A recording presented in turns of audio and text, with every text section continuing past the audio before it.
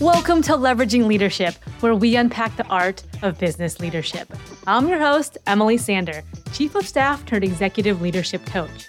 In this series, we dive into the role of Chief of Staff, exploring how it can be a game changer and pivotal player on your leadership team. You'll get a backstage pass and learn about the different aspects of the role and what it takes to excel in it. We'll hear from some incredible guests who have firsthand experience serving as Chief of Staff or collaborating with one on their team. And don't forget, the Chief of Staff isn't just a title or person. It represents a leadership philosophy. Leveraging Leadership is all about finding your points of greatest influence and leveraging them to better serve those around you. Sarah, it is so good to see you again. How are you? Hi, very well. How are you doing? I'm doing great. I saw this on my calendar and I was like, this is going to be a good day. So kind. I feel so grateful to be here. Thank you for having me. It was such a wonderful surprise to see you in my inbox. And I thought, oh, this is going to be fun. And let's do this. Awesome. So let's do this. Let's jump right in. So you has a background of being an EA, so an executive assistant, and you were an EA at a number of companies. And so you were really good at that role. And then you transitioned into Chief of Staff. But you, being a go-getter and being super proactive, actually made a case or made a pitch for this role in your company. So can you tell us a little bit about that? Absolutely, I can. So, this has been something I wanted to be in a Chief of Staff role for quite some time. It hasn't worked out up until this point. And so, I know we've talked about this. I feel like I've been doing this role for a long time. I just didn't have the title or authority. So what happened is the gentleman that I was working with, the executive that I was working with, he left the company. And so since I was supporting him and I had just come off of planning our SKO and it was a big event, I thought, oh goodness, I don't have a place here. If I'm not supporting this exec anymore and I'm not planning these events, there's really no reason for me to be here anymore. And so that small window, I thought, I have an opportunity here. I can put myself in a position where I do a sales pitch and say, here's what I'm able to offer. Here's what I can do that I haven't been able to do yet. Let me try it. And the worst thing they can say is no. So try. That's where I left it. And I did exactly that. So, I'm scrambling in the background thinking, okay, there's no other place for me to be at this company. I wanted to move in a Chief of Staff role, and the previous executive wanted me to as well. And there's something about like when you speak something into the universe, you better be ready. Because I literally had said like a couple of days before he left the company, I want to move into a Chief of Staff role. Dun, dun, dun, dun. So you got to rise to the occasion. So I put together a presentation, I put together a JD, and I just scoured the internet from LinkedIn JDs to watching videos, podcasts, and just put together a JD that I felt made sense for my skill set and what I could do for the company at this particular inflection point. And I presented it.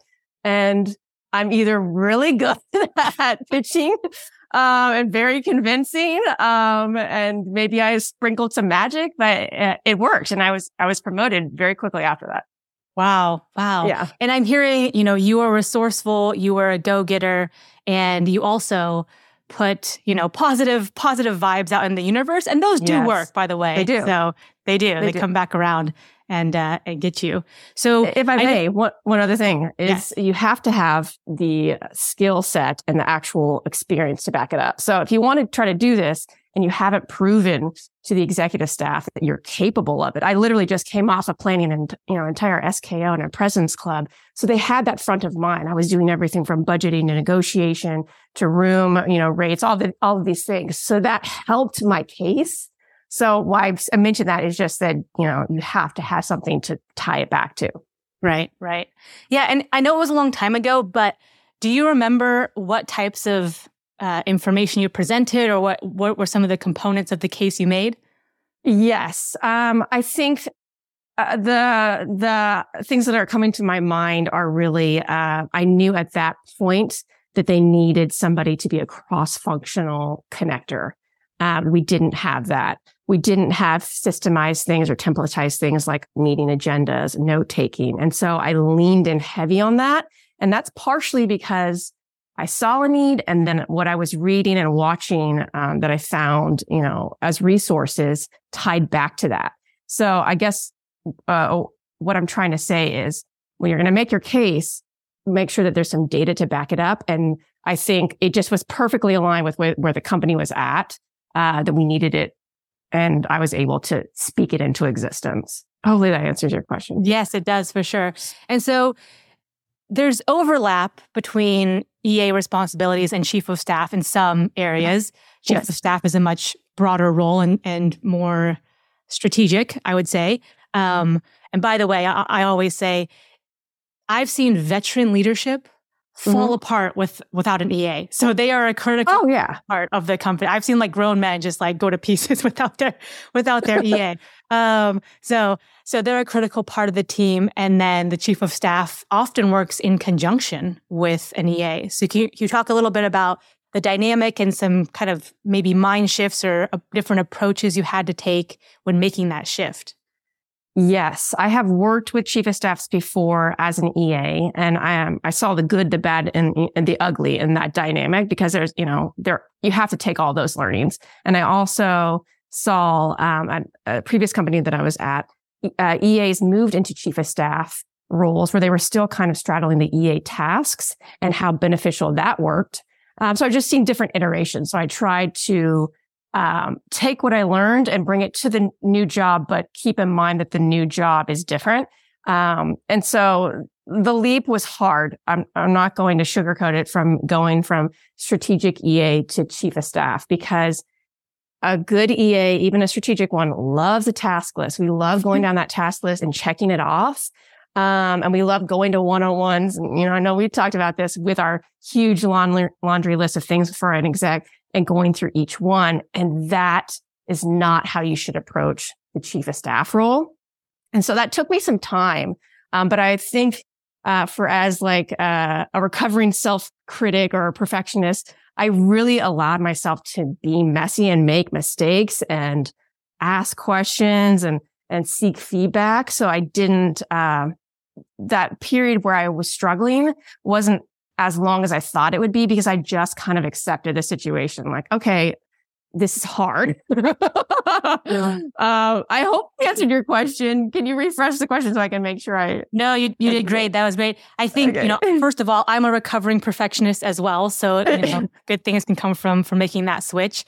And then, you kind of have talked previously about, when I would go into meetings and say, here's my recommendation, or even make a question and update, I'm informing you of this thing I'm going to do, unless you have any major objections. What was that change like? How was that received? Again, this is where I feel like I have been the chief of staff for quite some time, because I was already doing that. I would already have the confidence, or I was bold enough to say to my exec, okay, I haven't heard back from you on this particular thing. I'm going to take action A. Unless you disagree, I'll take action B or C, and I'm moving forward. And so that approach was easy for me to trans over to the chief of staff role. I think what was difficult was balancing the calendar matrix and the task-oriented things to start thinking fully strategic and connecting the dots throughout the org. So there was so much I didn't know about the company. There's so much I needed to learn. There was relationships that I needed to build. And you mentioned that as well, of rebranding I needed to go through. And so it was hard. It was challenging, but I think I have figured out a good spot for myself. And the best advice I could give is that you can't use the same tools that you use to excel in your EA career as a chief of staff. You have to do a shift in your paradigm and your mindset. And we talked about this briefly before. Start looking for mentors or people you look up to that are outside of the EA role. Somebody who's a COO, somebody who's head of product, and see how they're thinking about problems, how they execute problems, and start copying that kind of approach in your role as a chief of staff. And that's the big leap between a tactical EA to a strategic chief of staff. Long-winded answer. No, you did. You're doing great. Who are some of those people who, were a role model or were influential in your career, how you did things? Yeah, so many people that don't even know. So shout out to these people that I don't know. I think you're starting to see a trend with me is that like I go seek information. So if that means I have to like read countless LinkedIn articles, follow a bunch of different people, watch a bunch of YouTube videos, I'll do it, to get to a place where I feel comfortable. So like someone like Jeff Sue stands out in my mind, watched probably every single YouTube video that man has created. The COO of Stripe. I have watched countless interviews, read countless articles. She has a template on Coda, for offsites and how she leads executive offsites. And again, I just like take a little bit of piece here, see people's different approaches and then, mix it up in my bowl and then implement it. And now that I'm talking about it, I kind of think a lot of this stems from being a performer so I was a ballet dancer, as a child and I did theater and acting. So I'm kind of seeing that I take the same approach with work, which is like, go research, learn the lines, and then forget them and then get on stage and just go for the moment. I love what you said about let me go seek information, let me go learn from others, but also maybe pull on this thread or maybe take this component of what I see over here, but make it all your own. So mix it in your own bowl. I love that phrase. Yeah, because I have a particular magic that I bring to the table. Like, I'm generous, I'm jovial, like I'm very curious. I'm bold. I'm not afraid for somebody to give me a feedback and to fix and, try again. I just keep on getting back up on the horse. I'm just not, worried about failure. And I would give yourself a lot of credit and acknowledgement because a lot of people can't say what you just said. So I bring a lot to the table, X, Y, and Z. Oh. And so I think that's important for anyone in life, but it's certainly if they're trying to move from an EA to, a different type of role, they have to understand, hey, I'm on this team for a reason. And here's what I bring to the table. And because you're going to get different looks and different reactions from people, but knowing that and being centered in yourself. You mentioned the shift from EA to chief of staff. Can you get tactical? So what are some tactical things that I think you still had to do some of the EA pieces as you were handing that off, and then you were also doing the chief of staff stuff. Yes. And I'm still doing a lot of EA work to this day. So a lot of administrative things. And I think that's, it's both a blessing and a curse because the blessing part of it is that it means I am involved in so many different things across the org and I interact with a lot of different people, which means I know what's going on the company. But, it's obviously a curse in the sense that I can't go to as many meetings that I would like to. I can't be involved as in many projects because the context switching is challenging. And in an EA role, you can't be like, sorry, can't schedule that. I'm busy in this meeting. I'm still doing the calendar or offsite management or different administrative tasks on that front. But what I started doing is helping my boss with the operating calendar and the operating cadence for the company. So we've done that for the last 2 years. The first year, he probably did the most work in terms of setting up the calendar. But this year, I did the majority of the work myself. And that helped me, again, truly understand the business. And so I guess what I'm trying to say is between running executive meetings, templatizing agendas, as bringing a format to meetings so that things are a little bit more structured. I was able to slowly chip away at some of the EA tasks. So they're not as noisy as they were before because there's more things that I'm involved on the chief of staff side. Like if you're running an executive level meeting and you're also taking notes of the meeting, pulling up action items from previous meetings, helping plan the agenda for future meetings, your time is more valuable there. And then you're actually providing input for the company in terms of strategy, in terms of focus. And so slowly the EA tasks start to fall away, or like I said, they're just less noisy. And those are some of the things I'm working on now on top of some other like workplace initiatives that we've talked about. But it's hard because, as I've mentioned to you before, there's like 3 pillars of the chief of staff role, and I'm kind of straddling between the associate level and the more specialized. And I'm slowly trying to move myself over to the specialized pillar. But it's challenging when the business needs you to do something that you're really good at, which is being a strategic EA. And you mentioned, so I'm assuming that the people, your colleagues, the executives, the leadership team who knew you as an EA, and now, okay, Sarah's in this new role, but she's kind of still doing the same things. How did you get to the point where people saw you as a chief of staff? Yeah, I know that's a good question. I don't know if they do. I guess that would be the ultimate question. I think they do in the sense that I put myself out there in a way that a strategic EA wouldn't. Again, like I'm leading executive level meetings. I'm putting together the agenda. I'm suggesting different things that we should touch on in the meeting. I'm calling different things out in the meeting, like, we need to go down this rabbit hole instead of this one. So that's definitely different than an EA. But I also think because I would seek feedback, I would, after a meeting, ask one of the executives from the meeting that I was just in, like, how did that go? Is there something else we could have done better? Seek feedback at the beginning of a meeting, suggest myself to lead different projects. And I got really lucky that my executive saw something in me, that mirrored something in him. So he would just put me on different projects.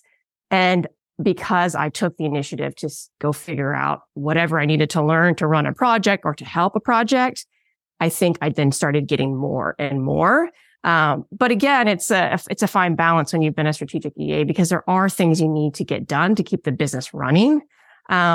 But I think you have to do it at an elevated view. So the way that you communicate with people is different. My tactic is to use the bottom line upfront tactic instead of, doing this long dissertation. So there's different little things you can do along the way to help you leverage yourself further into the chief of staff role.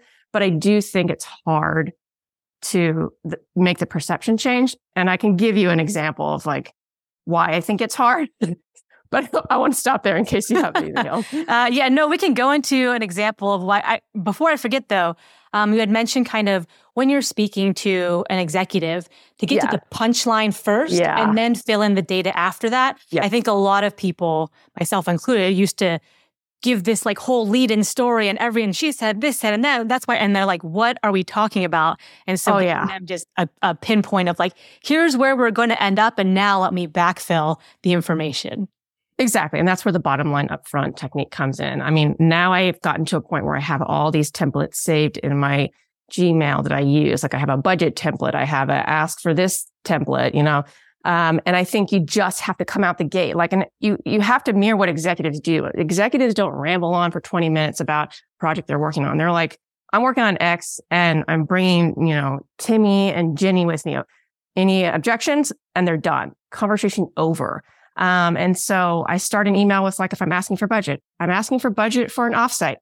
And then I will break everything down further down the email, but I will just say, I'm asking for $6,000. Do you agree? And then there's all this information that they can dig into later, but they don't want to be bombarded with that, at the top of an email.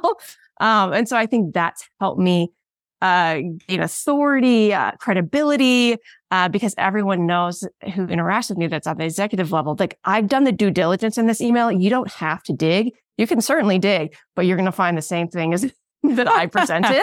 And so, I think that's the best way to describe it. It's kind of like showing your work. Like if you want the source material, here it is. But if you want like the bottom line, then boom, I have it right up top for you. And I think it just, for whatever, I have a lot of theories. I know this is not the podcast for it, but for whatever it is, I just think EAs are nervous to be that direct. I have gotten so many times in my career, you're too direct.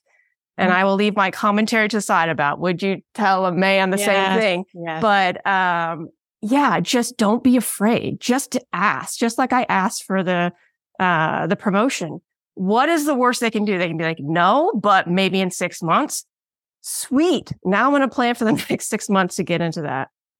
And I think something off what you just said is when people come to executives and pepper them with questions, sometimes that's, the executive like, look, I came off like 12 other meetings today. Yeah. I got stuff flying around. Like, why are you asking these questions? And instead, if it's, here's the scenario we have, here's my recommended action, and here's why, do you have any other input? That can you can say the same thing and cover the same topic, but it just changes the whole dynamic of that relationship. Absolutely. And then you have it as a paper trail too. If that, something happened where you presented that and then later they forgot or something changed, then you have that as your record, right? And I think if EAs can notice that, they notice people, well, they're not in the office anymore for everyone, but notice people like run to an executive after a meeting.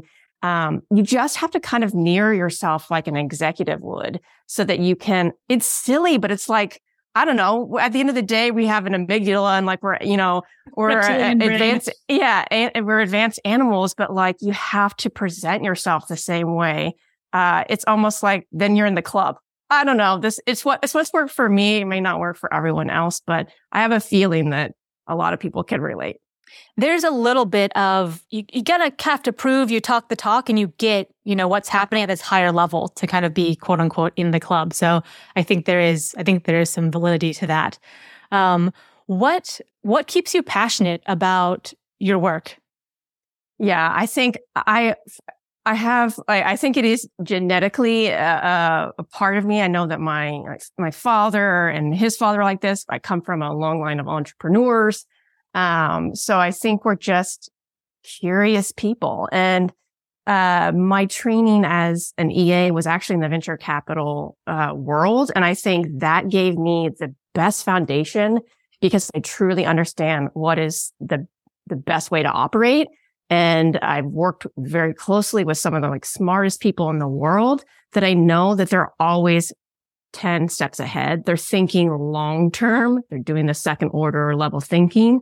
And so I think that's the best way to position yourself in the company for advanced opportunities and promotion and your own personal development. That's what I always go back to, is that I want to have this tool set of all these different tools, paintbrushes, wrench, hammer, so that, the next job I go to, I had all these opportunities to pull from different experiences. So for me, it's more personal. It's I just want to learn. Corny, but true.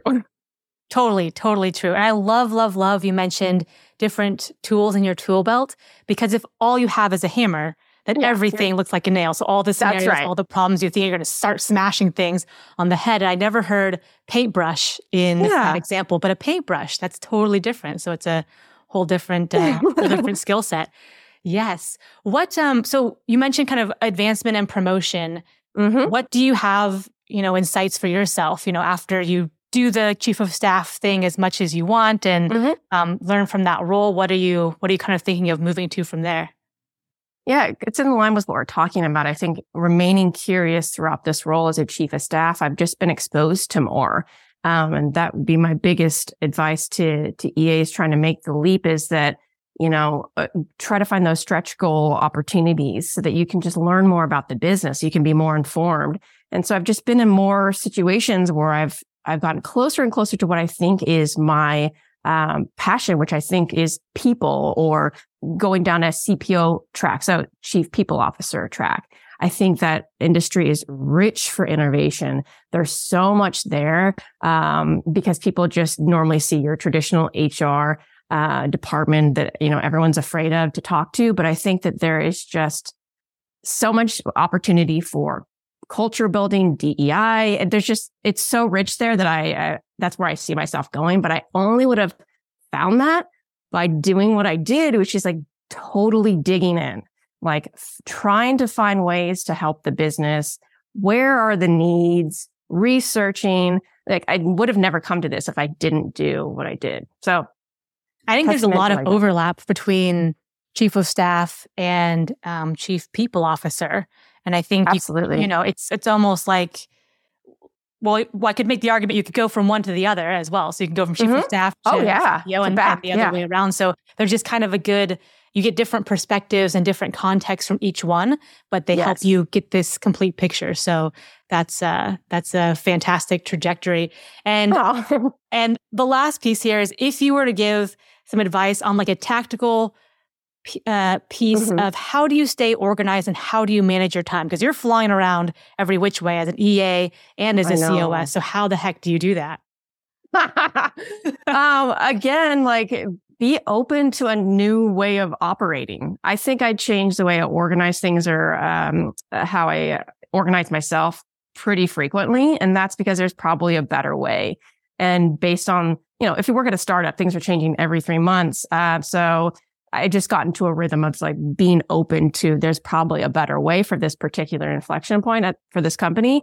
But I've tried numerous things. I think the biggest thing is priority inbox, if you're not already using that, but you have to set aside time to actually follow the priority inbox, like follow up on things that you're waiting on, or spend time executing just strictly on emails that, take less than 5 minutes, and then have another bucket for the project. So kind of the getting things done approach. But currently what I'm doing, very basic, but after watching numerous YouTube videos, I just have a simple a G sheet of just like the task, like the priority, have I started it? Like what pieces am I waiting on? And I use that in my one-on-one with my boss. So I pull up the tracker and we talk through different things. And I think that also helps you realize this isn't important, Sarah, or actually there's a couple of steps before that. And so there's a level of transparency. So I would recommend some sort of tracker if that works for you, but go do what's best for you. Priority inbox. And then my favorite thing, because my calendar looks like it's on fire, is chunking your calendar. Is like, if you can find an hour of just focus work when your brain is focused. Maybe you're a night owl, so it's later. Maybe you're a morning person. Maybe it's earlier. Turn off notifications, put your phone. I got to put my phone in another room. So I'm like, I don't need to look at that thing, and just go in. Put on a good Spotify playlist. I got plenty of them. Send me a DM and you're off. That's amazing. So it's kind of like block out your performance block, your part of the day where you're at your prime performance and peak performance, and make sure you are maximizing that.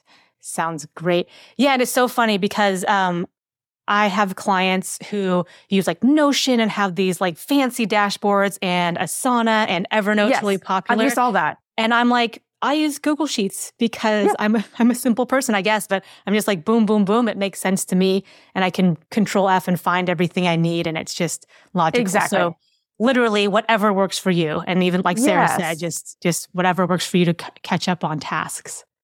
Yeah, don't do. I mean, I've tried Notion, I've tried Asana. It would do, and you don't do it because this project or productivity expert says that's what you should use. It doesn't work for you. It's not going to stick, and you're not going to follow through. Yeah, brilliant, Sarah. Thank you so much for joining us and sharing all your experience. Thank you. It was great to see you again, and I know this conversation will help people, so I appreciate it. Thank you so much. Yes, thank you. If you enjoyed today's episode, please like, share, and subscribe wherever you get your podcasts.